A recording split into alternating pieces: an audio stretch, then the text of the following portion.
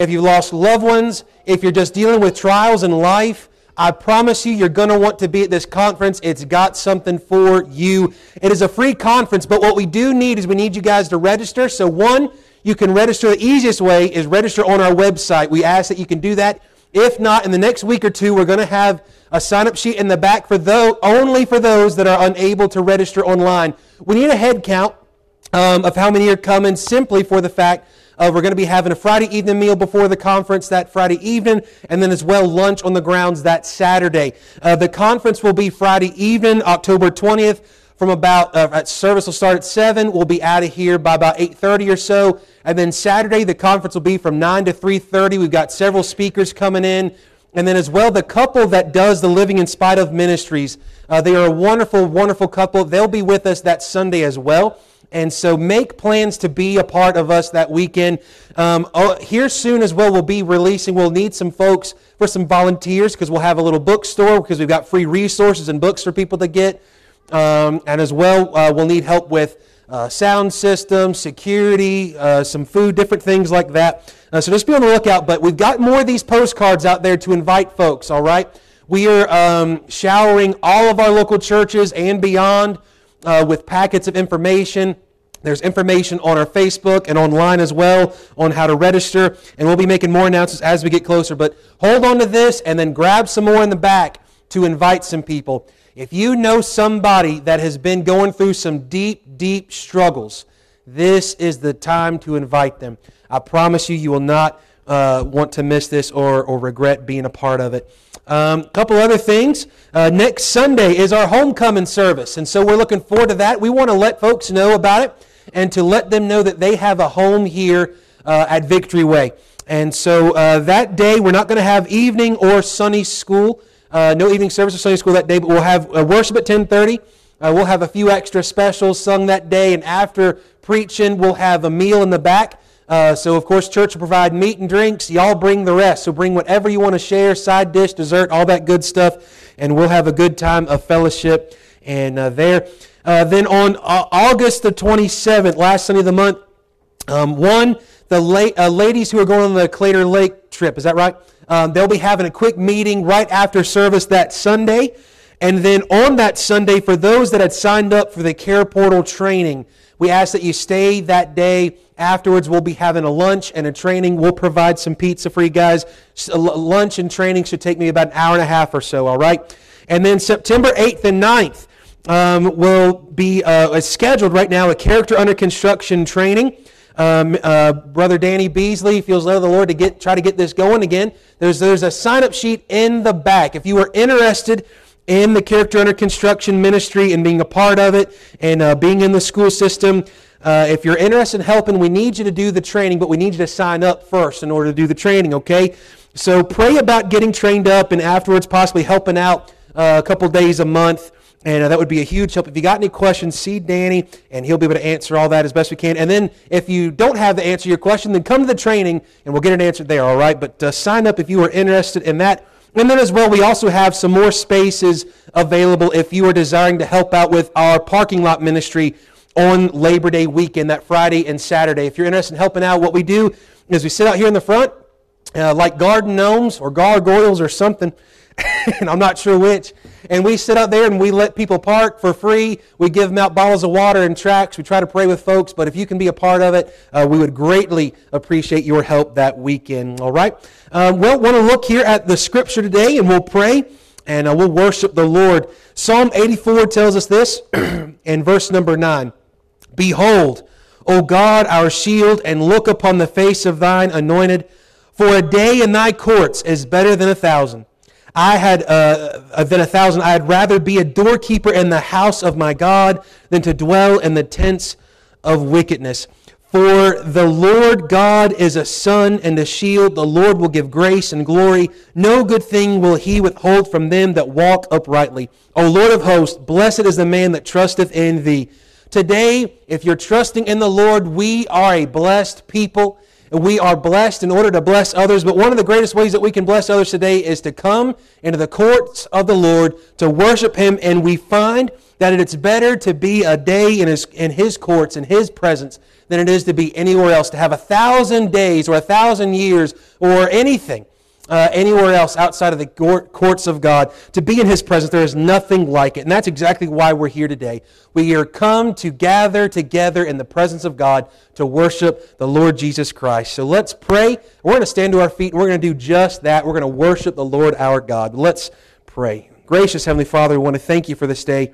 We're grateful that we can gather, grateful that we can fellowship today, grateful for each soul that's here in this place. God, each one of us are here today to meet with You, and I pray that we would come with hearts that are prepared to worship You in spirit and in truth. I pray that You would touch our hearts and our minds, show us Christ today, draw us near to You, near to one another. Lord, today if there's one who does not know Christ as Lord and Savior, we pray that You would bring them to a place of repentance and faith, God, they would put their trust in You alone, that they would be born again.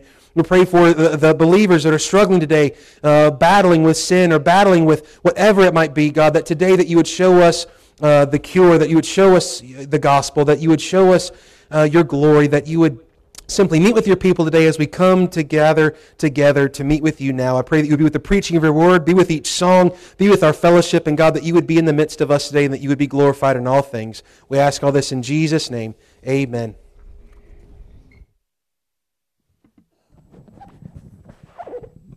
Amen and amen. Blessed be the name of the Lord, and good morning. If you're able, please stand. We're going to sing a song to the glory of God to the tune of hymn number 746, He Keeps Me Singing.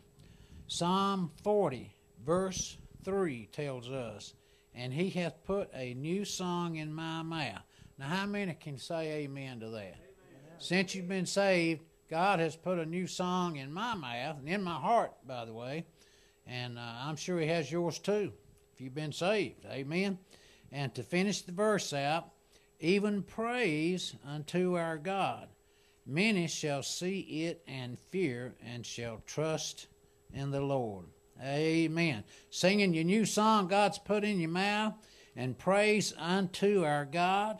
It says, many shall see it and fear, and shall trust in the Lord. We can lead people to the Lord by singing that new song He's put in our mouth. That's the way I take that verse. Amen. So hymn number 746, He Keeps Me Singing. Remember who gave you this song? There's within my heart a melody, Jesus whispers sweet and low. Fear not, I am with thee, peace be still, in all of life's ebb and flow. Jesus, Jesus, Jesus, sweetest name I know, fills my every longing, keeps me singing as I go. All my life was wrecked by sin and strife. Discord filled my heart with pain. Jesus wept across the broken strings, steered the slumbering chords again. Jesus, Jesus, Jesus, sweetest name I know, fills my every longing, keeps me singing as I go. And the good part, soon He's coming back to welcome me, far beyond the starry sky. I shall wing my flight to worlds unknown, I shall reign with Him on high. Jesus, Jesus, Jesus, sweetest name I know, fills my every longing, keeps me singing as I go. Amen. Please remain standing if you're able. Our next song is hymn number 500, Saved, Saved. Titus 3:3 tells us, not by works of righteousness which we have done, but according to His mercy He saved us by the washing of regeneration and renewing of the Holy Ghost. Saved, saved. I enjoy singing this song because that's what God's done for me. He's saved me through Jesus Christ. I found a friend who is all to me. His love is ever true. I love to tell how he lifted me and what his grace can do for you. Saved by his power divine, saved to new life sublime. Life now is sweet and my joy is complete, for I'm saved, saved, saved. Amen. He saves me from every sin and harm, secures my soul each day. I'm leaning strong on his mighty arm. I know he'll guide me all the way. Saved by his power divine, saved to new life sublime. Life now is sweet and my joy is complete, for I'm saved, saved, saved. When poor and needy and all alone, in love he said to me, come unto me, and I'll lead you home to live with me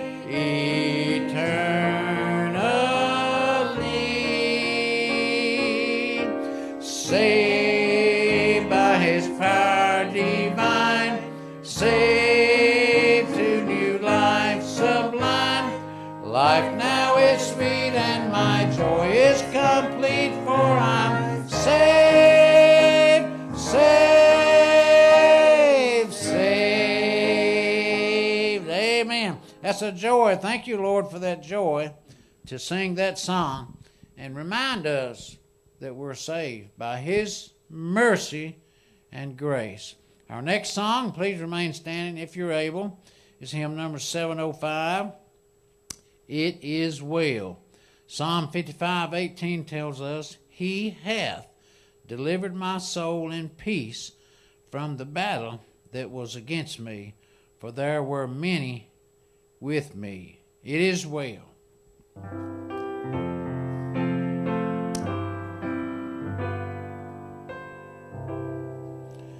When peace like a river attendeth my way, when sorrows like sea billows roll, whatever my lot, thou hast taught me to say, it is well, it is well with my soul, it is well.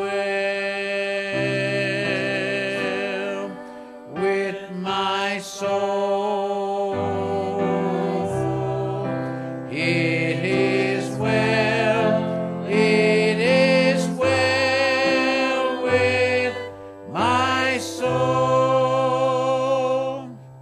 Though Satan should buffet, though trials should come, let this blessed assurance control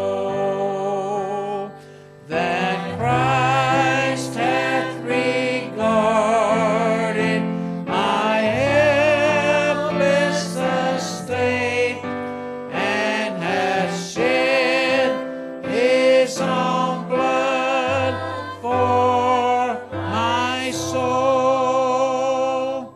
It is well with my soul. It is well, it is well with my soul. My sin, oh, the bliss of this glorious thought. My sin not in part, but the whole is nailed to the cross, and I bear it no more. Praise the Lord, praise the Lord, oh my soul. It is well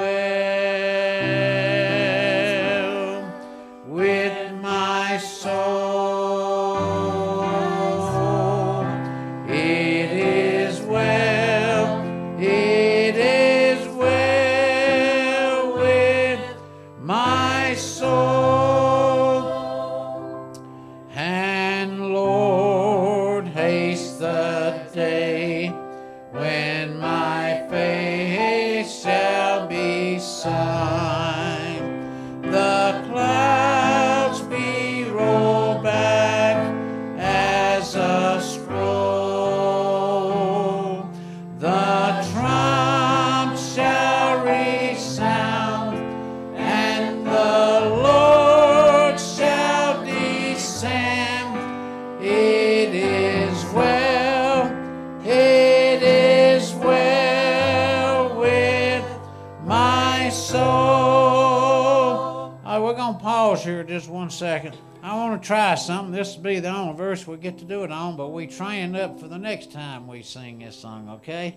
On the chorus right here, the first, and you see it up there on the screen, the first, it is well. I want the ladies to sing that. Men not singing, okay?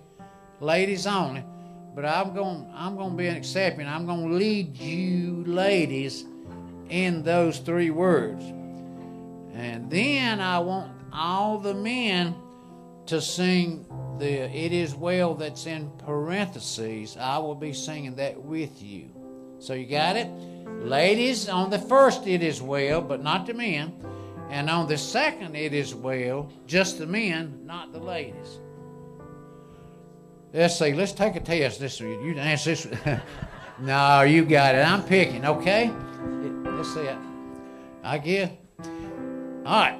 It is well with my soul, with my soul. It is well, it is well with my soul. Amen, amen. Beautiful song. Now, let's remain standing if you're able, and we'll have our greeting time, and you can shake hands, share smiles, share hugs, say hello, make everyone feel welcome. Especially if you see a visitor, run to them wide open. Just give them a great big old handshake and a smile. Thank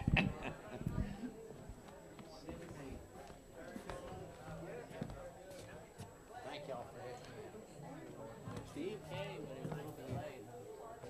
Yes.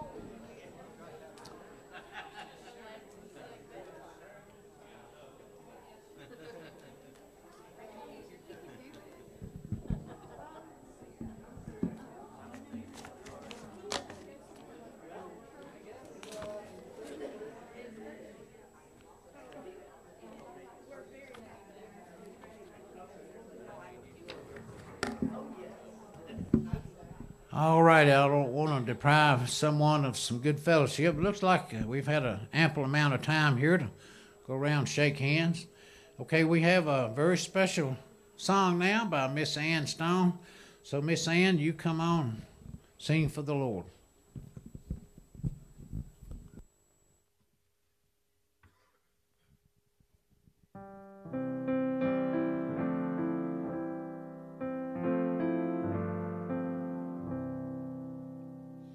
Before the cross I kneel and see the measure of my sin, how you became a curse for me, though you were innocent. The magnitude of your great love was shown in full degree, when righteous blood, the crimson spill, rained down from Calvary. Oh, the precious blood that flowed from mercy's side washed away my sin when Christ my Savior died. Oh, the precious blood of Christ the crucified. It speaks for me before your throne, where I stand justified. And who am I that I should know this measure of such worth?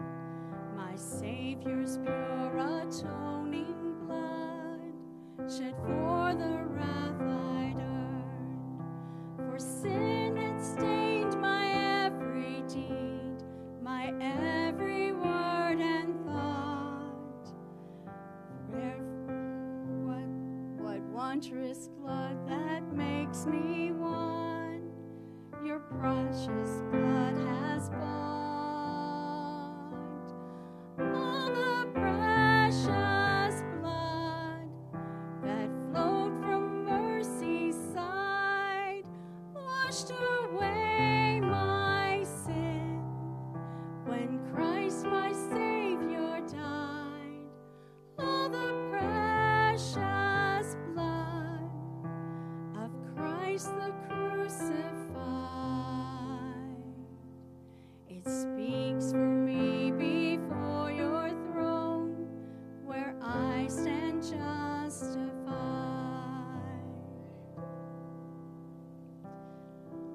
A crown of thorns pierced hands and feet, a body bruised and mercy's plea.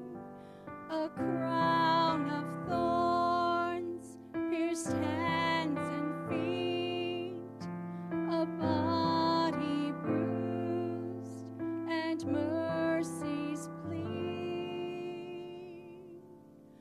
Oh, the precious blood that flowed from mercy's side washed away my sin when Christ my Savior died. Oh, the precious blood of Christ the crucified. It speaks for me before your throne, where I stand justified. It speaks for me before your throne, where I stand justified. I'm justified.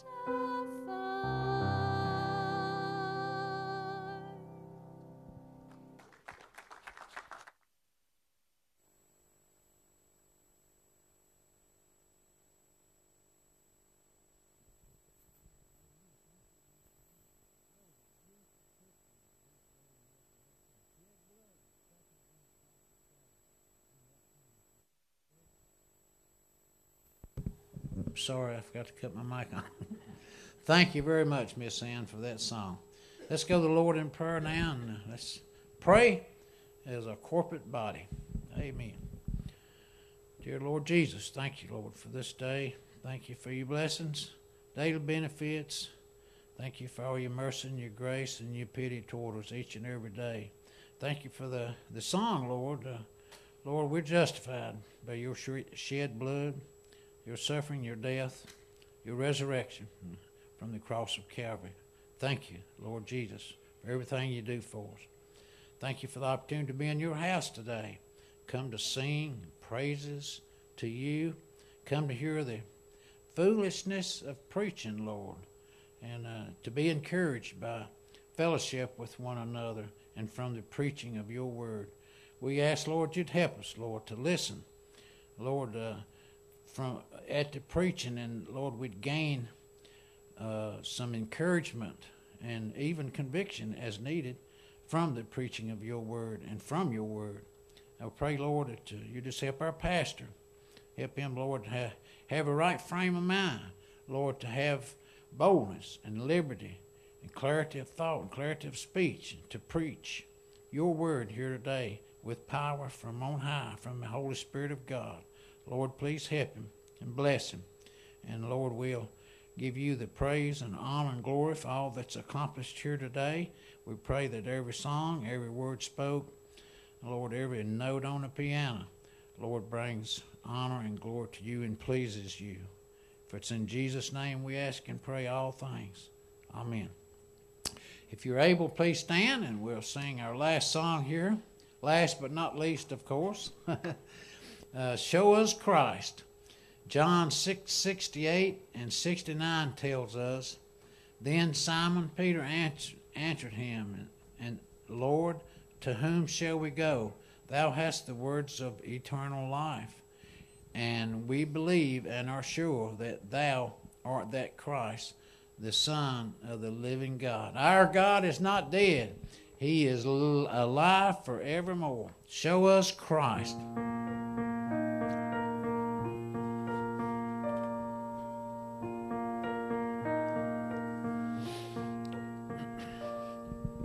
Prepare our hearts, O God. Help us to receive. Break the hard and stony ground. Help our unbelief. Plant your word down deep in us. Cause it to bear fruit.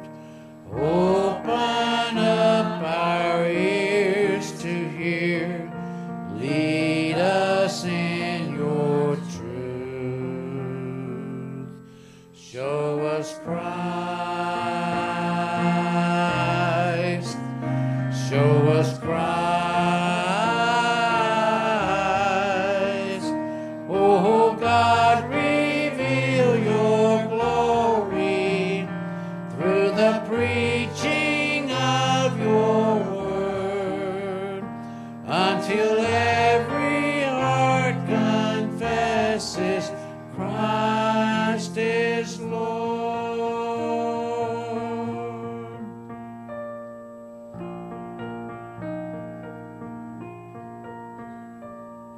Your word is living light upon our darkened eyes, guards us through temptations, makes the simple wise.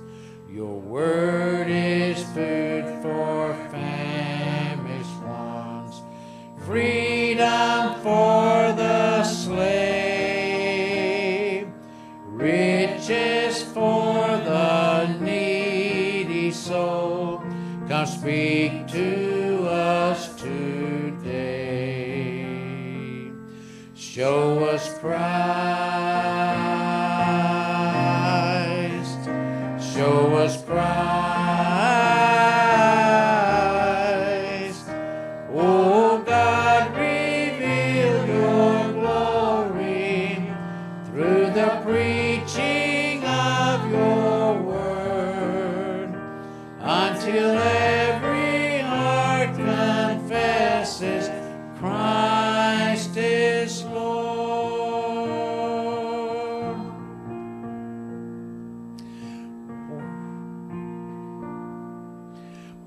else can we go, Lord? Where else can we go? You have the words of eternal life. Where else can we go, Lord? Where else can we go? You have the words of eternal life. Where else can we go, Lord? Where else can we go? You have the words of eternal life. Where else can we go, Lord? Where else can we go? You have the words of eternal life.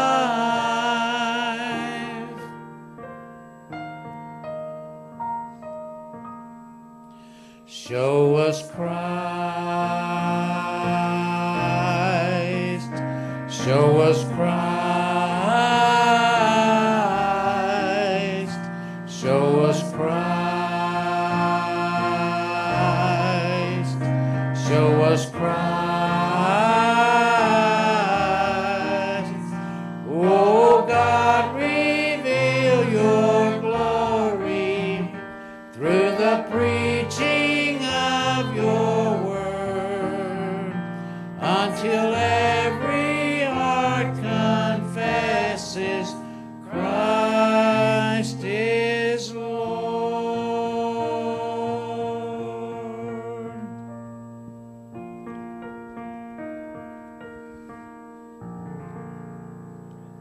Amen. You may be seated.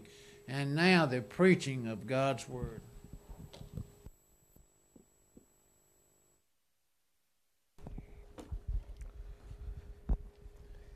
Amen. What a wonderful day of worship, wonderful songs that point us to the personal work of Christ. That's ultimately why we sing, by the way. We sing for no other reason, not merely just to sing unto the Lord, but notice what we sing. We sing the truth about the Lord. Now, we've got nothing worth singing if we don't have the truth. It's the truth that leads our hearts to know God. It is the truth that we sing. It's the truth that is expressed. It is the truth that is lived out as we fellowship and we shake hands. It is the truth that now we're here to feast upon as the Word of God is open. And I'm grateful for the special, thank you, Miss Ann. I love that song. And I love this song, Walking Up to Preach, Show Us Christ. And I'm not sure who, but for those of y'all that have never been up behind this pulpit, take you a field trip, come up here sometime. You can see I'm not lying to you. But one of the first things I did when I got here was I put 2 scriptures up here and just got them taped down on there. And I typed them out so I could actually read them, because if I wrote them, we'd be in a mess, all right? That's why I type out my notes, all right? But anyways, Isaiah 58:1 is on one side. It says, "Cry aloud, spare not, lift up thy voice like a trumpet, and show my people their transgression, the house of Jacob their sins." It reminds me of what preaching is like. It is to lift up a voice like a trumpet. It is to call sin, sin. It is to call righteousness, righteousness. It is to preach the whole counsel unto God's people. It is a heavy responsibility. On the other side, I have 2 Timothy 4:2. Preach the word. Be instant in season, out of season, reprove, rebuke, exhort with all long-suffering and doctrine. That is my calling. Woe is me if I preach not this gospel.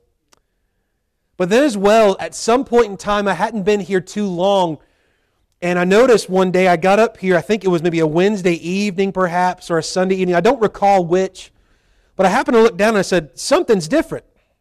Somebody had taken a piece of tape, and I don't know who, and they wrote, and it stayed here, and I have not moved it.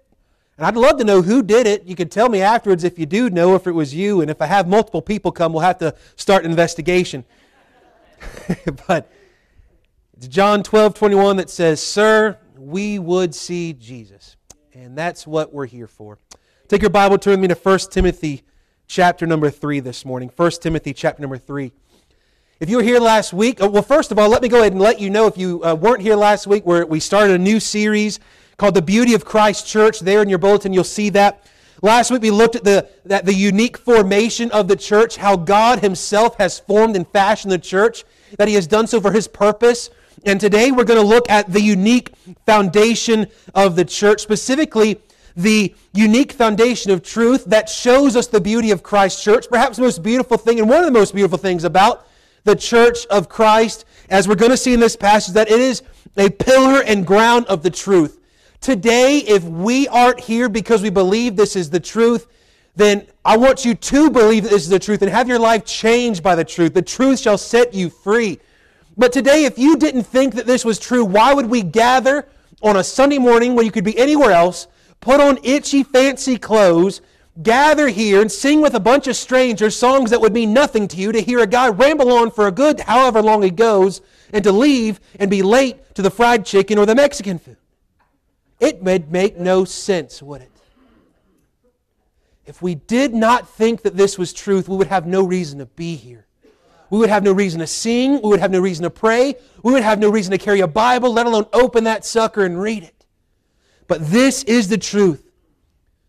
The beauty of Christ's church is her unique foundation of truth.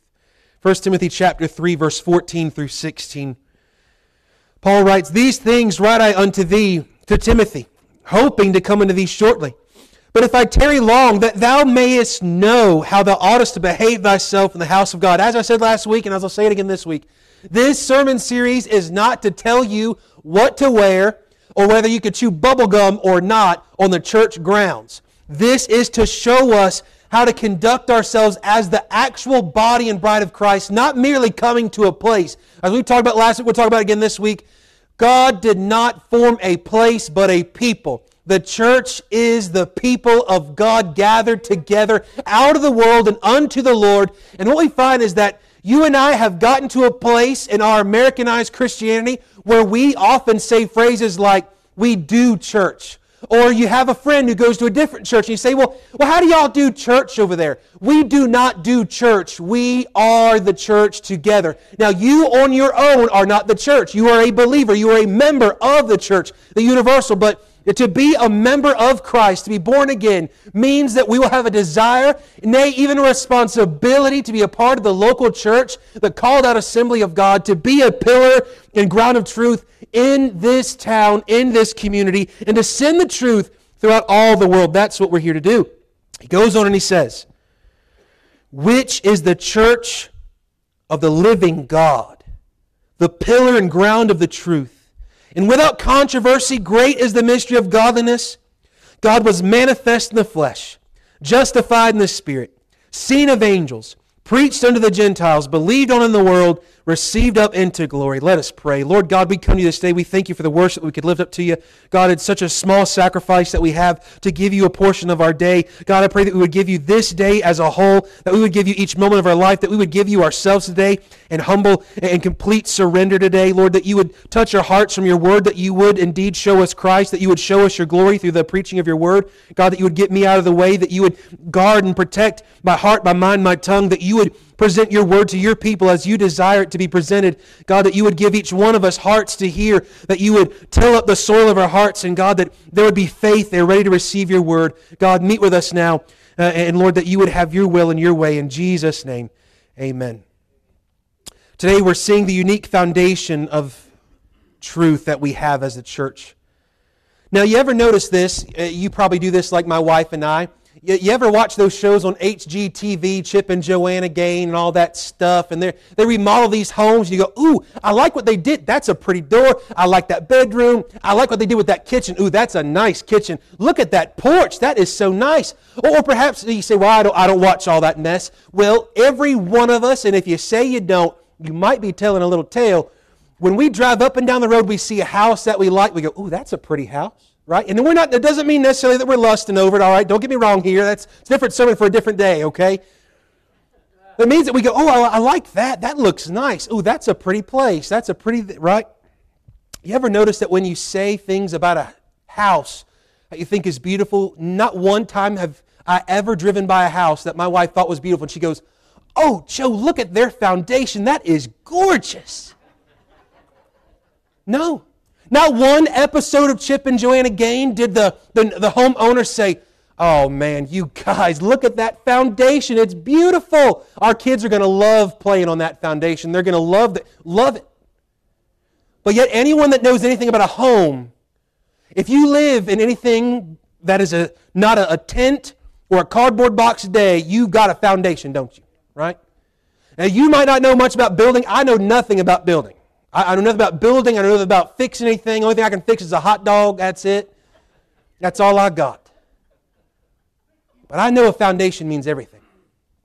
As that foundation goes the rest of that home. But here's the issue is that you and I, we drive by a home and we think it's beautiful because of what it looks like on the outside. The reason why that home is beautiful is because it's standing up. This is why it don't matter if you got the biggest home, the nicest home, the prettiest home or not. If you've got a home, you've got a foundation, and that's the key. Now for you and I as believers, what we're going to find is that the foundation is absolutely critical for each Christian and for the church. We stand on the truth, and we're living in a day and an age that rejects the truth, ignores the truth, wants nothing to do with the truth. That's the truth of the matter about truth. We know that where there's a crack in the foundation, there will eventually be a crumbling in the future. There's going to be some problems there. Now, the foundation of our hearts and our homes and our churches must be truth, because to build on anything else, Jesus says, is to build on sinking sand. And when the storms of life come, you will crumble. This is why we find that for the church, for the believer, for our homes, for our families, we must build our very life and eternal life upon the truth of Christ. We live in a day where truth evades the masses, and many Christians are now disinterested in the truth while they seek a new religious or emotional experience. Here today, we are not gathered in this place for a religious or an emotional experience. You could get an emotional experience watching a sad movie. You could get a religious experience at a Krispy Kreme donut shop. But here is a place of the truth. Here is a place of business. The church is not a business, but it is a place to do business with God by the truth of the Word. That's why we're here. And you say, well, I would like to feel something. If the truth of the gospel does not cause your heart to feel something, then your heart is still yet of cold, dead stone, and you must be born again. If the gospel is not enough for you, dear believer, to get you up out of bed on the Sunday morning, to gather your family together, to prepare your heart to hear the Word of God, and to joyfully come and sing and fellowship and worship God with the saints of God, then you're missing out. You are missing everything. The truth will lead us to worship and to feel. Now, does that mean that you read a verse and you're instantly going to feel the tingles? Not necessarily. Does it mean that you're going to sing a song like we've sung this morning that's full, packed full of the truth of the Word of God and you'll naturally get the tingles? No, because we're not seeking for the tingles. We're seeking the truth. The truth is found in this book, not outside of it. And this is why God determines how the church is formed and founded upon the truth. And this is why God tells us how to do church. We don't tell us how to do church. He tells us what church should look like. He tells us how to behave, how to conduct ourselves. He tells us the purpose behind all of these things. And it's not going to be found outside of this book. We get out of bounds when we get out of this book. We hear phrases like, sometimes I just think we need to think outside the box. Creative thinking is a good thing. Don't get me wrong. God has made us a creative people. But our creativity should be based upon this truth. If we are creatively taking bounds and taking liberty and going outside of this book, then your creativity can go take a hike. Because it's going to lead you astray. Our emotions will lead us astray. Our hearts will lead us astray. The world will certainly lead us astray. And the devil seeks to always lead us astray. But the truth remains. And what we need today more than ever in the church and in the Christian home is the truth. Not half truth, not most truth, all truth. We need the truth. The truth causes us to know God. To know God by faith means that we're going to love Him, we're going to serve Him, we're going to obey Him, and we're going to love His people. That's why we need the truth. Christianity, your salvation, your entire life, this church from start to finish is founded on the truth. If we aren't here because of the truth of Christ and we have no reason to be here, we may as well pack it up, right? Sell the building. We got no reason for existing. See, if the truth is taken away from the church, and you take away its foundation, and you take away the foundation, it crumbles. So it doesn't matter how beautiful of a porch it's got, or how nice of a kitchen it's got. It doesn't matter how nice of a red door on the front it's got or a nice of a white picket fence on the front of that porch. It's so pretty. If you ain't got a foundation, everything else doesn't matter. Dustin Benge writes, in Paul's meticulous description of Christ's church, he is saying to Timothy that once God's truth is removed from the church, her humanly devised structures, programs, and purpose for existing will collapse. I'm all for ministry, but if it's a ministry not built on the truth or proclaiming the truth, then it's not a ministry. It's not ministering to anything. We only minister by the truth. We only have outreach by the truth. We only have fellowship in the truth. We only have discipleship by the truth. We only worship in spirit and in truth. The importance of truth cannot be overstated, but it's often underbelieved and underpracticed.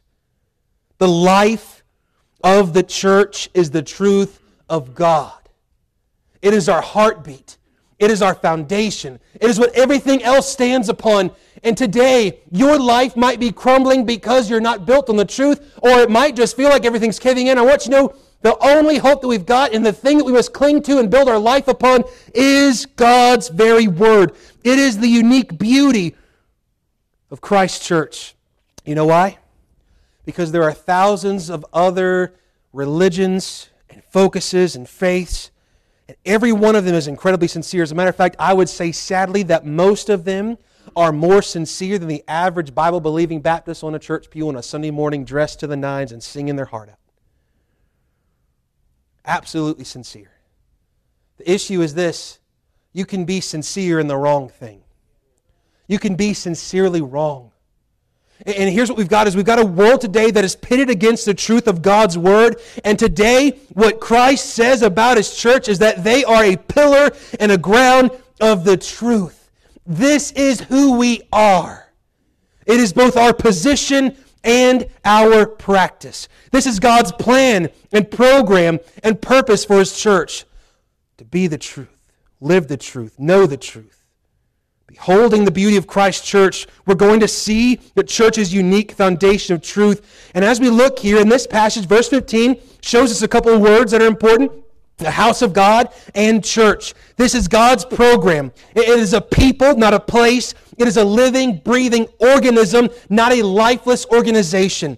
It is based completely upon being and abiding in Christ, having trusted in His person and His work, having been completely found in Christ. All we have, all we know, all we must ever seek to have and know is Christ Jesus. That's it. Nothing more, nothing less. As a matter of fact, what we find is that all of the truth that we need is found in the person and work of Jesus Christ. That He is the way, the truth, and the life. And if you want to know the truth of God, you must look to Christ. If you want to see Christ, you must look to His Word and see with eyes of faith. Trust His Word from the very first words of Genesis to the very last Revelation and everything in between. It is the breathed out Word of God. It is the truth, the foundation. It is the rock of which we stand. He then says, the next phrase that we need to focus in on today, and this will help us, the pillar and ground of the truth. This is the church's foundation of Christ. This is the foundation of truth. This is what our entire life and manner of life, our conduct, as he says in this passage, is built upon. Not our truth, not your truth, my truth, their truth, God's truth. God's truth. If your truth doesn't match up with God's truth, then your truth ain't true. We must understand that. We live in a world and a day and an age that rejects the truth of God's Word but likes to claim that there are no absolutes, but they have their own absolutes. They say, well, I've got my own truth and it's absolutely true to me, and yours, because it doesn't agree with my truth, that you're the bigot or you don't believe the truth. I have my truth, and that's all that matters. I want you to know all that matters is God's truth, and we will only know God's truth through this book. Now the pillar here, it is the idea of a buttress, a bulwark, a support beam, or column, right? Much like if you think about that Chip and Joanna Gaines episodes as they're making everything and renovating the house, I've learned a couple of things about building. Now, I couldn't figure it out if I needed to on my own, but there's been a couple of times where Joanna, she stepped back and she looks at everything. She goes, you know, I'd love to take out that wall. That's always lovely, right? You always, let's just open the place up, right? And he goes to knocking on it, and he's looking at it. He does stuff. He figures it out. I'm pretty sure because of the show he already knows. But nevertheless, he always goes, it seems, ooh, that's a weight-bearing wall, right? It's a support. We can't take it out. Or we're going to have to take it out and put something else in its stead, right? And we got to have something to support it. What we find is that the church is supported, and our support beam, the thing that holds us up and holds us together, is the truth. And the thing that you and I are now to be upholding and holding forth unto the world is the truth of God's Word. Benj continues and he writes here about this wording. He says the Greek word for pillar or buttress is heteraioma and means support. This is the only time this word appears in the New Testament, and it defines the church as a bulwark of God's truth. The truth is her mission. The truth is her message. The truth is her reason for existing in the world. Today we're going to see a few things about the truth in this foundation of truth that we have. The church's beauty in her unique foundation. First of all, we see that it's in the confession of Christ. Look at verse 16. The foundation of the church of God. What makes a church a church? Well, each one of us would have a different idea about what makes a church a church. You'd go, well, first thing, you need a building. You need pews or chairs. You need a sound system maybe. That's optional. You need somebody to preach. You need somebody to sing. And you need some people to listen. We go, well, there's a church, right? You didn't know how to build it. Now we go, look at that. Look at all those easy steps we got. That's not it, is it? What we find is what does make a church? Christ makes a church. Because it's built around Him, it's built on Him, and it's built by Him. The church belongs to Jesus Christ, and we find that the way to be a part, and the only way to be a part of the church, is to know Christ, to confess Him as Lord. As we've just sung moments ago, we find that it is to repent and believe the gospel. One must be born again into the family of God. One must be born again into the household of God, as this verse tells us in verse 15. It must be born again into the church, the people, the family of God, the living, breathing organism, the living, breathing body and bride of Christ. You must be born again today. Do you know Christ as Lord and Savior? I'm not talking about do you know about Him? Can you tell me what He did on the cross? Not asking if you've been baptized or are you a church member of a local church, because you must be born again. You must be a member of Christ before you're a member of the church. You must be bought by His blood in order to be a member of the church. Now you can be a member of 1,000 different local churches and still miss heaven by a mile, because it is not about our church attendance, it is not about our church membership on the local level, but rather in the universal level of being in the body and bride of Christ. Now when you are in Christ, you will seek to be a part, engaged, and live your life in the pillar and ground of truth in your community, the local church. That's the beauty that gathers people from different tribes and tongues and nations and groups, joins us together by the truth. Verse 16 here is believed to be an early hymn teaching the foundational truth of the gospel. Before we go any further, I want you to know, dear Christian, today, you say, I've heard the gospel 1,000,000 times. I want you to know you need it 1,000,000 more. We need the gospel every moment of every day, because without the gospel there is no salvation, there is no growing, there is no sanctifying process in our life, there is no glorification, there's nothing without the gospel. And you will never outlive or outgrow the gospel. As a matter of fact, every doctrine that we find in the Scripture is simply just a deeper exposition of the gospel itself. The gospel is interwoven and intertwined in every doctrine you've got. You name it, the gospel is there. It's either the reason for it or it's in the middle of it, but ultimately it's pointing us to what Christ has done and who Christ is. Ultimately, it's to show us in this verse, out of many verses in the New Testament, this verse tells us who Jesus is, tells us what He's done, and even alludes to what He's going to do. Let's break this down. This verse expresses major doctrines of Christ, including His deity, His incarnation, His life, His ministry, His crucifixion, His resurrection, His ascension, and we believe as well His coming again. Let's work through each little phrase here just to see this foundation of truth, this confession of Christ. As they sing, as we sang earlier, we're singing the truth. Why? Unto the Lord, to praise Him for the truth that He's revealed by His grace. We've received by faith, responded by faith, and now we have been saved by the truth of the gospel, and it has changed our lives. Not just saved us from hell, but it's given us the power over sin. It's united us together, made us a part of a living, breathing body of Christ today. And what we're going to see here now in this verse is each little section, each little statement is going to show us a deeper opening and knowledge of the gospel and of these major doctrines of Christ to know Him more. And these would have been sung, this verse would have been sung by the early church. Why? Because it would remind them of their need of the gospel. It would remind them of the message of the gospel. It would remind them of the power of the gospel. It would remind them of the perseverance of the gospel in their life, how the gospel is sufficient for every need that you've got. The gospel is the answer. It is the good news, not merely to keep you out of hell, but it is the good news to keep you out of despair, out of misery. It is the good news that keeps the joy of the Lord to be your strength in the day of trouble, in the day of battle. We find that it is the gospel that will one day lead us home to the Lord Himself. He begins, God was manifest in the flesh. Here when we find Jesus' deity and His incarnation. Who's God? He's deity. Jesus is God. He's not merely part God or anything like that. He has always been God from everlasting to everlasting. The second person of the triune God. He is God. If Jesus is not God, then we don't need the rest of this verse. If Jesus is not God, we don't need to be here. If Jesus is not God, you can throw this book away because it would mean nothing. Jesus is God.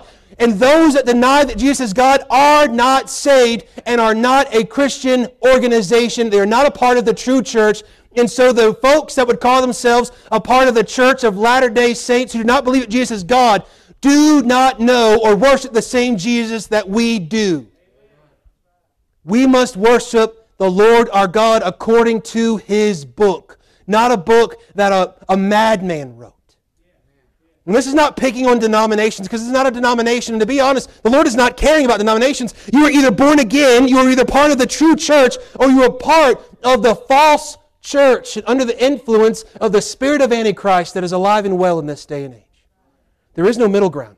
There is no gray area. There's no halfway in, halfway out. You either are or you ain't. Now with this today, we see that God, Jesus Christ, was manifest in the flesh. John chapter 1 talks about this, that He put on flesh. The Word was made flesh and dwelt among us. He was very literal and real. And what this hymn would do is in the first century, there was a major focus about one of two things that the church had to face with Gnosticism and early Gnosticism and the Gnosticism that we find today. This idea of having a higher knowledge, a higher power, a higher understanding and a deeper understanding that was gathered from outside of this book here. What they would say is either one, that Jesus was not God, or they would say that Jesus was never in the flesh. He was just a spirit. I want you to know Jesus did not show up like Casper the Friendly Ghost. Jesus put on flesh. He died in the flesh and He was raised to life. And what we find is that our Lord was very much real and He was very much God. He was and is the God-man forever and forever. He then says justified in the Spirit. That's the capital S. Justified by His works and resurrection. Now, Jesus did not have to be saved and justified like you and I have to be. We have to understand the word justified. What does it mean? Well, it's not merely just in our salvific understanding of that we have to be declared righteous in the sight of God, but it is well to justify oneself is to show oneself true, to show oneself righteous, to show oneself to be what is claimed. And what we find is that ultimately, this shows that Jesus was justified by His works as the Spirit of God came upon Him, and He did and lived His life and ministry for those years after His baptism. And what do we find? That the Spirit was upon Him and justified through His works and His resurrection, that Jesus clearly showed that He was God, that He was man, and that He was and is the Messiah, the Redeemer that was promised long ago. We then see that He was seen of angels. Well, when was He seen of angels? Well, the moment He created them and they open up their eyes for the first time and they see the one that made Him. Jesus is the creator of all things. Angels didn't make themselves. Jesus made the angels. But the angels were there at His birth. They were there to announce and proclaim. He came into a lowly manger, born of a virgin, as promised and prophesied. He proclaimed and lived out and fulfilled the Scriptures. He was seen of angels at His birth. He was seen and ministered to angels at His temptation. That He was in like manner tempted in all ways that you and I have been. But yet without sin, He was tempted there in the wilderness. Well, we find the angels come. They minister to Him. How about this? We see that He was seen of angels in Gethsemane. It says in the Gospels that He as well was ministered there before He gets up and moves onward to Calvary. What else do we find? Well, the angels are sitting there on that rock, that stone that's been rolled away. And the angel didn't move the rock either, by the way. The angels didn't move the stone. Jesus did. It's the Lord who resurrected himself. He said, I take my life, I lay it down, I pick it back up. And what we find is that the angels were simply there for those that were coming to think that they're going to find it. Did Jesus to say, why seek ye the living among the dead? He is not here, but he is risen. He's risen indeed. Not only was he seen there, but then at his ascension. The angels there look down at the disciples, at the apostles, and they say, what you looking up here for? Maybe not quite like that. But there in Acts chapter 1, they look at them and say, the same Jesus, the same one who is God and was manifest in the flesh and justified in the Spirit and seen of angels, he says, he will come in like manner. And yes, he will. Then he's preached to the Gentiles. Well, that's good news for you and I, isn't it? Because that means that everybody is now invited and included in the plan of salvation. So it does not matter how much sin you've got in your life. God's mercy is more. It does not matter how far you are or how high you go or how deep you hide. God is able to save and desires to save. Do not flee from Him, but flee to Him today. Do not run behind religious works or religious ideologies. Do not run behind your own works or your own thoughts or opinions. Run to Christ and live. He says, come unto me. The only way that you'll ever come unto Christ is by putting your trust in Him. You must repent and believe the gospel. And for you and I who do know Christ, the same invitation is still there today. Come to Christ. He's not merely there just to save you from hell, but to walk with you through this life until He comes for us one day. Preached from the Gentiles, invited and included in God's redemptive plan, believed on in the world, that's received by grace through faith of all nations. We see there in Revelation, every tribe, tongue, and nation, that there's folks saved that you wouldn't even think is saved, and they got there. Not by anything they've done, but by the precious blood of Jesus Christ. There are people that you and I will look down our nose on or could never communicate with in this life because of geographical or language barriers, and they will serve and worship Christ right next to you. That's the beauty of being a part of the church of God. But then notice as well, received up into glory. He went from glory to glory. God manifest in the flesh, glory to the earth of which He created. What humility, what love. Received up, this is His ascension, but as well alludes to His promised return. Christ is coming. The truth of the gospel is found in every doctrine, and we grow, and we must grow deeper, higher, and wider with the gospel. And dear Christian, today it is the truth of the gospel, that confession of Christ, that confessing Jesus Christ as dead, buried, risen, that Jesus Christ is Lord forever and forever. It not only glorifies God, but it is the very reason why we exist. It is our pillar and ground of truth. I've got to move on. Next, we see that Christ is the cornerstone. Now we find that Jesus is the very cornerstone, the foundation of which the church is built. He bought it, He builds it, and He belongs to her, and she belongs to Him. And you and I belong as individuals to Christ, and you and I belong as individuals to the body and bride of Christ. You belong, dear believer, to the church, not in attendance, but in engagement and in membership, to be a part of this local assembly. And we invite you to find your home here. And if you've been wayward, or if you've gone wayward, find your home here. Find the Lord Jesus Christ, who says, come unto me. Find and build your life upon the truth of God, the cornerstone of Christ. Now turn with me for a moment to Matthew 16. Many of you have perhaps been thinking the first thing when you think about the church, or a series about the church, you think about this passage, Matthew 16, verse 13 through 20. I'll read it while you're flipping there, just for sake of time. When Jesus came into the coast of Caesarea Philippi, he asked his disciples, saying, "Whom do men say that I, the Son of Man, am?"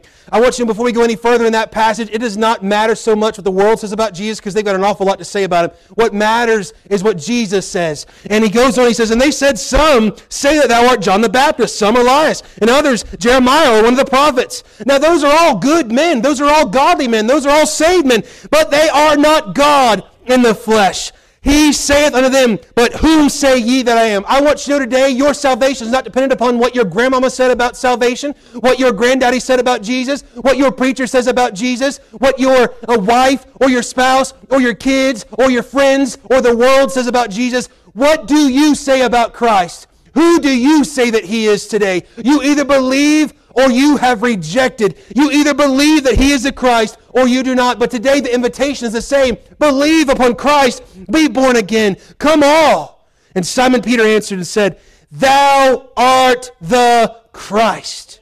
There is no other answer. There is no other plea. Thou art the Christ, the Son of the living God. And Jesus answered and said unto him, "Blessed art thou, Simon Bar-Jonah, for flesh and blood hath not revealed it unto thee, but my Father which is in heaven." Dear Christian, you cannot make your lost loved one believe. You cannot. All you can do is preach the gospel. All you can do is give them the truth. All you can do is pray. All you can do is even weep and cry. But it's the Lord who reveals. It's God's grace that reveals our need of salvation. And our faith responds to be gloriously born again. That's why it is a gift. That's why it is grace that we are saved through faith. That's why it's not of our works, lest any man should boast, because we would boast. But the only thing that we have to boast in, because we've been saved by grace through faith, is to boast in Christ.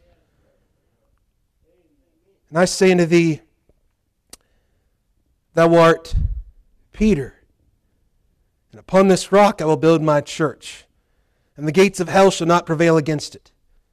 And I will give unto thee the keys of the kingdom of heaven, and whatsoever thou shalt bind on earth shall be bound in heaven, and whatsoever shalt thou loose on earth shall be loosed in heaven. What we're going to find on later on is that this is the preaching of the gospel. It's to go unto all the world. Then charged he his disciples that they should tell no man that he was Jesus the Christ. If you want some hope today, notice in verses 16 to 20, Jesus says, "Peter, attaboy, nice job." But then just a couple of verses later, in verse 23, Peter puts his foot back in his mouth, and the Lord looks to him and says unto Peter, "Get thee behind me, Satan." What a turn of events. But what a faithful Christ. And what we find here now is the confession and a cornerstone of Christ. The confession of Christ, as we saw in our first portion of the message, "Thou art the Christ, the Son of the living God." Jesus is the Messiah. It means Christ, the anointed one. He is our Savior. He is the prophet, priest, and king of which no one else could ever measure up to and no one ever else could be. This is revealed by grace, responded to by faith, to confess that Jesus is the Christ. Only reason why anyone is ever saved is because of the grace of God, and you've trusted in that free gift. That's it. Now the cornerstone is this. Jesus says, "Upon this rock I will build my church." Notice there's two words rock here. One is the word Peter. It's the word Petros. It means a stone, even the idea of loose rocks. There's a second word, which is the word rock here, which means Petra. Any Petra fans out there from back in the day? A couple of you, all right. A couple of you, all right. Hey, we're going to break out some Petra next week. Oh, I'll get voted out of here. I don't want that. Look up Petra on your own. They were a Christian rock group in the back. Some of you, that blow your mind already. But nevertheless, Petra, you know what it means? It means Pastor Joe's in trouble. No. It means a massive stone, a foundational stone. What's the difference here? So was Peter the foundation? You see, what some say today is that Peter was the first pope. Nowhere do we find pope in the Bible, let alone Peter saying he was the first pope. You think if he was the pope, he'd say, "Hey guys, I'm the first pope." He even writes 2 letters, 1st and 2nd Peter, and he does not say, "I'm the pope." Matter of fact, what we're going to find is this, that the rock, the cornerstone of the church, her foundation of truth, is the confession of Christ, and Christ Himself being the cornerstone. He says, "Upon this rock I will build my church." Now Peter will be a building stone. He will live up to his name, Petros, a stone. You and I, as we're going to see in just a moment, are become lively, living stones, building stones, that God desires to use you to build His church. He does not desire to simply use the preacher or the deacons or the whoever. He doesn't even desire to use the biggest giver. Would you believe that? He desires to use each and every one of you to build His church. Peter will be a building stone, but not the cornerstone of foundation.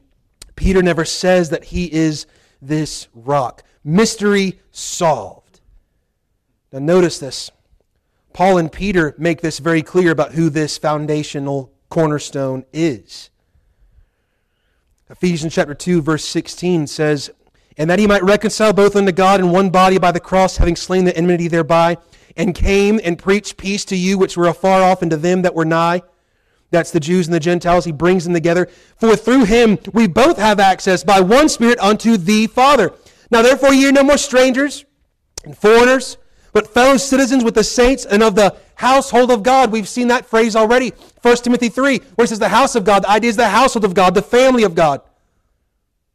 He says, "And you are built upon the foundation of the apostles and prophets." You say, there's the key. Peter, the apostle, he was the foundation.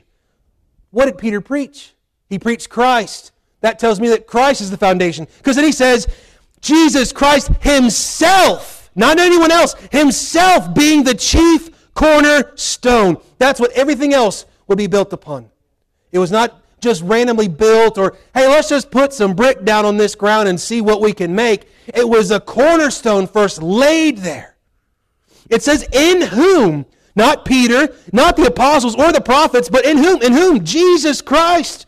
All the building, fitly framed together, groweth unto a holy temple, a dwelling place of the presence of God in the Lord, in whom ye also are builded together for an habitation of God through the Spirit. That's what Paul said.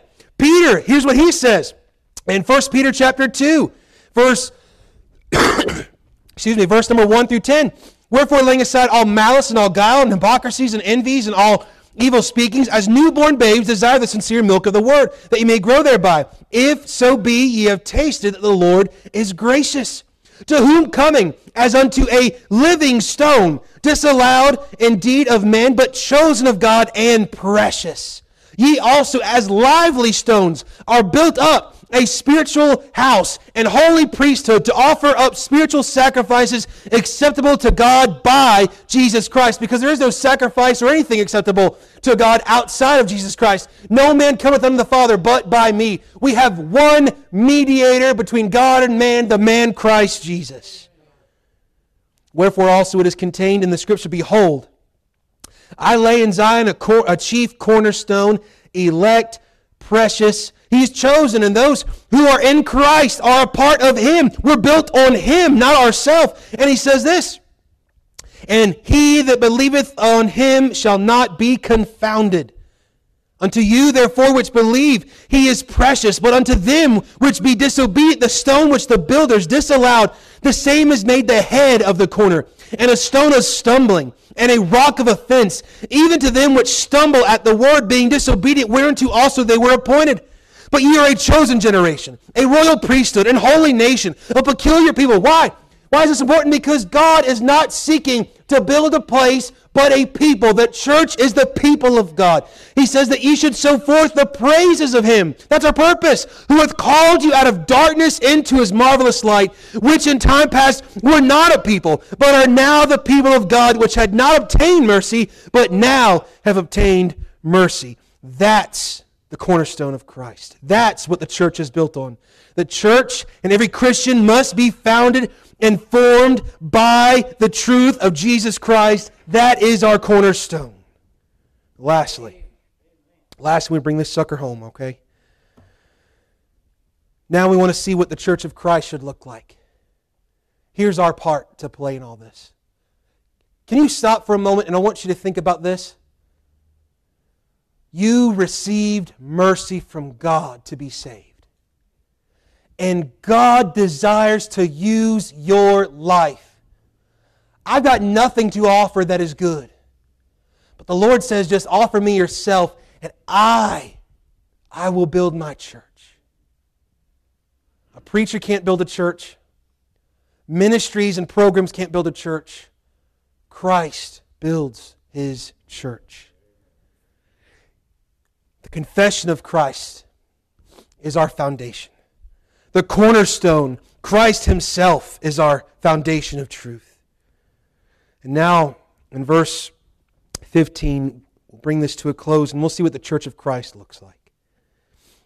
He says that thou mayest know how thou oughtest to behave thyself in the house of God, which is, here he defines what the house of God is. The household of God is the church, the called out assembly and people of the living God. That's our position. And here's our position and practice. Here's what the life of the church and the Christian should be. The pillar and ground of the truth. Sadly, many will not darken a doorstep of a church because they think they're not going to receive truth. They are tired of shows and gimmicks. What we need today is not a show or a gimmick to draw them in. We need to cast the net of truth out to the world. Let the Lord do the catching. We need to proclaim the truth, be upheld by the truth, and uphold the truth in this lost generation. So here's what the church of Christ looks like. Founded upon the truth. First of all, we are a pillar of the truth. Now, just as a pillar or a buttress or a bulwark, as this word could be understood as this pillar of foundation and support is the idea. What we find is that the pillar, he says that we are a pillar of truth. That the truth upholds the church and the church upholds the truth. This means that we are completely dependent upon receiving the truth, believing the truth, responding to the truth, living the truth, that it is our job to be a pillar of truth in this day, to not waver, but to support the truth no matter the cost, to support the truth when all others come against the truth, to have the truth as well support us. Now, today, if you are not letting the truth of God's Word support you, you will never be able to support it in the world. How can we witness to our friends unless we ourselves know the truth? How can we proclaim the gospel if we ourselves are not abiding in Christ, in the gospel? We can't. See, this is our position and practice, to be a pillar of the truth, to be the ground, to be the foundation of it.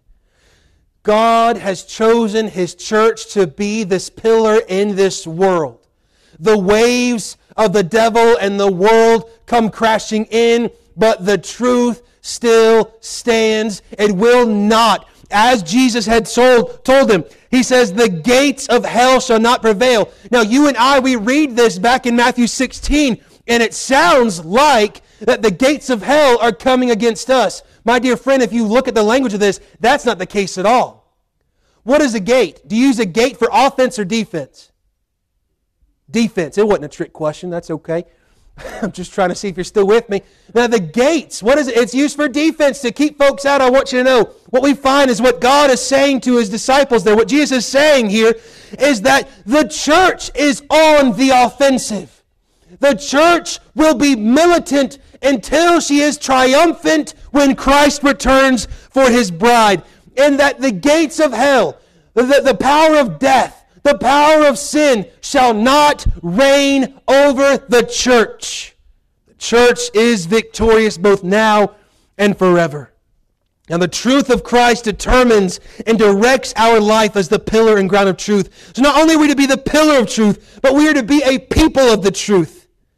The church is a people who depend upon the truth. It's why we gather, and it's why we go. It is our purpose. It is our mission. It is our life. It is everything to us. It is what binds us to Christ and unites us to Him. It is what binds us and unites us together, the truth of Christ. Not only are we to be a pillar of the truth and a people known for the truth. You say, well, shouldn't we be a people known for love? I want you to know, if you believe the truth, it will lead you to love. If not, you don't really believe the truth. To know and believe the truth by faith will lead you to love the lost. It will lead you to love your neighbor as yourself. It will lead you to love the Lord your God. It will lead you to love the preaching of the Word. It will lead you to love the people of God. The truth will lead. We must let the truth do the leading. Third, we must see that the church of Christ is to be protectors of the truth. We are to guard it. We are to hold fast to it. We are to cling to it. We are to protect the church from false teaching. One of the major roles of the under-shepherd, the pastor, the overseer, the bishop, is to do just that, to keep the wolves at bay, to keep false doctrine and false teaching out of the church. And one of the ways that I do that, and attempt to do that by the grace of God, is to simply preach the truth. That's what we must do. We must preach the truth, believe the truth. We must protect the truth. And the way in which you can protect yourself is to get into the truth of God's Word. I cannot do it for you. Many sheep are unprotected because they go off on their own and they get away from their shepherd. I'm not your shepherd. Christ is the good shepherd. I'm here to be an under-shepherd, to point you to the shepherd. Here's why this is critical and important. When we get out on our own, we are vulnerable. This is why we must not merely be here in the flesh, but be engaged with the rest of the sheep. You know why? Because they're sheep just like you. Your struggles are their struggles, and their struggles are your struggles. We're part of the same flock with the same good shepherd who is our bridegroom, and we are His body. We are His bride. We're to protect the truth. 2 Timothy talks about this over in chapter 3. You can see the day and the age, perilous times come, and there's falsehood that comes. And he says, "Thou hast fully known my doctrine, manner of life, purpose, faith, long-suffering, charity, patience." We see what the truth does. It leads to all these things in our life. Persecution, afflictions, which came unto me in Antioch, Iconium, and Lystra, what persecutions I endured, but out of them all the Lord delivered me, and one day He will deliver us forevermore. Yea, and all that will live godly in Christ Jesus shall suffer persecution. It's determined. It's going to happen. It's certain. But evil men and seducers shall wax worse and worse, deceiving and being deceived. This is why we must protect the truth. How do we protect the truth? He says, "Continue thou in the things which thou hast learned and hast been assured of, knowing of whom thou hast learned them. And that from a child thou hast known the holy Scriptures." That's the only way you'll know the truth. "Which are able to make thee wise unto salvation through faith, which is in Christ Jesus. All Scripture is given by inspiration of God, is profitable for doctrine, reproof, for correction, for instruction in righteousness, that the man of God may be perfect, thoroughly furnished unto all good works." You want to work for the Lord? Get to know His truth. Learn to be a pillar of truth. Learn to be grounded by the truth. And lastly, we must be proclaimers of it. We're in an age that no longer wants to hear the truth. We're living in a day and an age that does not even believe the truth. And sadly, many of us Christians don't believe the truth enough to tell someone else about the truth. The reason why we don't witness is not because we don't know the answers, and it's not because we don't have the opportunity, it's because we don't believe the truth as we ought. If we believed this book to be as true as it would, we would proclaim it from the housetops. There would not be a soul that we would not be willing and desiring to see saved, because if this book is true, all of eternity is dependent upon it. But I want you to know there is no if. Because this book is true, we must proclaim this. I've got nothing else to teach you, nothing else to proclaim, nothing else to tell you about, nothing else worthwhile. We need the truth.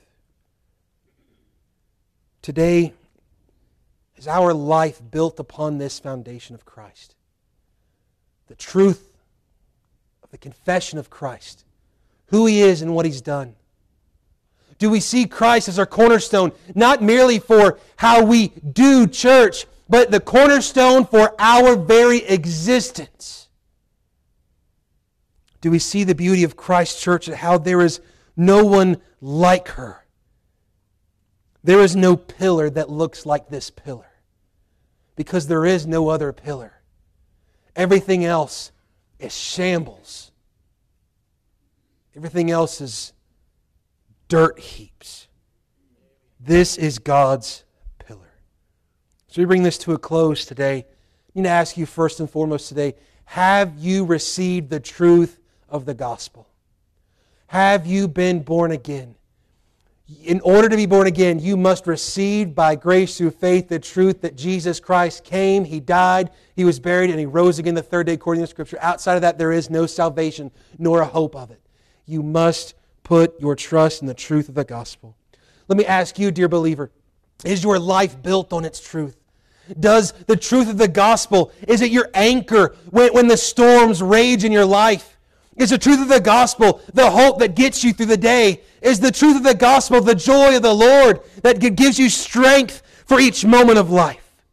Is your home built on truth, or is it built on activity? What is your home? What is your heart built on? It must be built on truth. Let me ask you, when you come to church, do you desire the truth of Christ more than religious or emotional experience? We need the truth. Today, as we all stand, may we see the beauty of Christ's church through our unique foundation of truth. Today, if you need to be born again, come. Believe and accept the truth of the gospel and be born again. Today, dear believer, come and give yourself to the truth. Build your heart and your home upon it. Build your life upon this foundation of Christ. And let us watch as God beautifies and builds His church by the truth. As this piano plays, would you come today? This altar's open.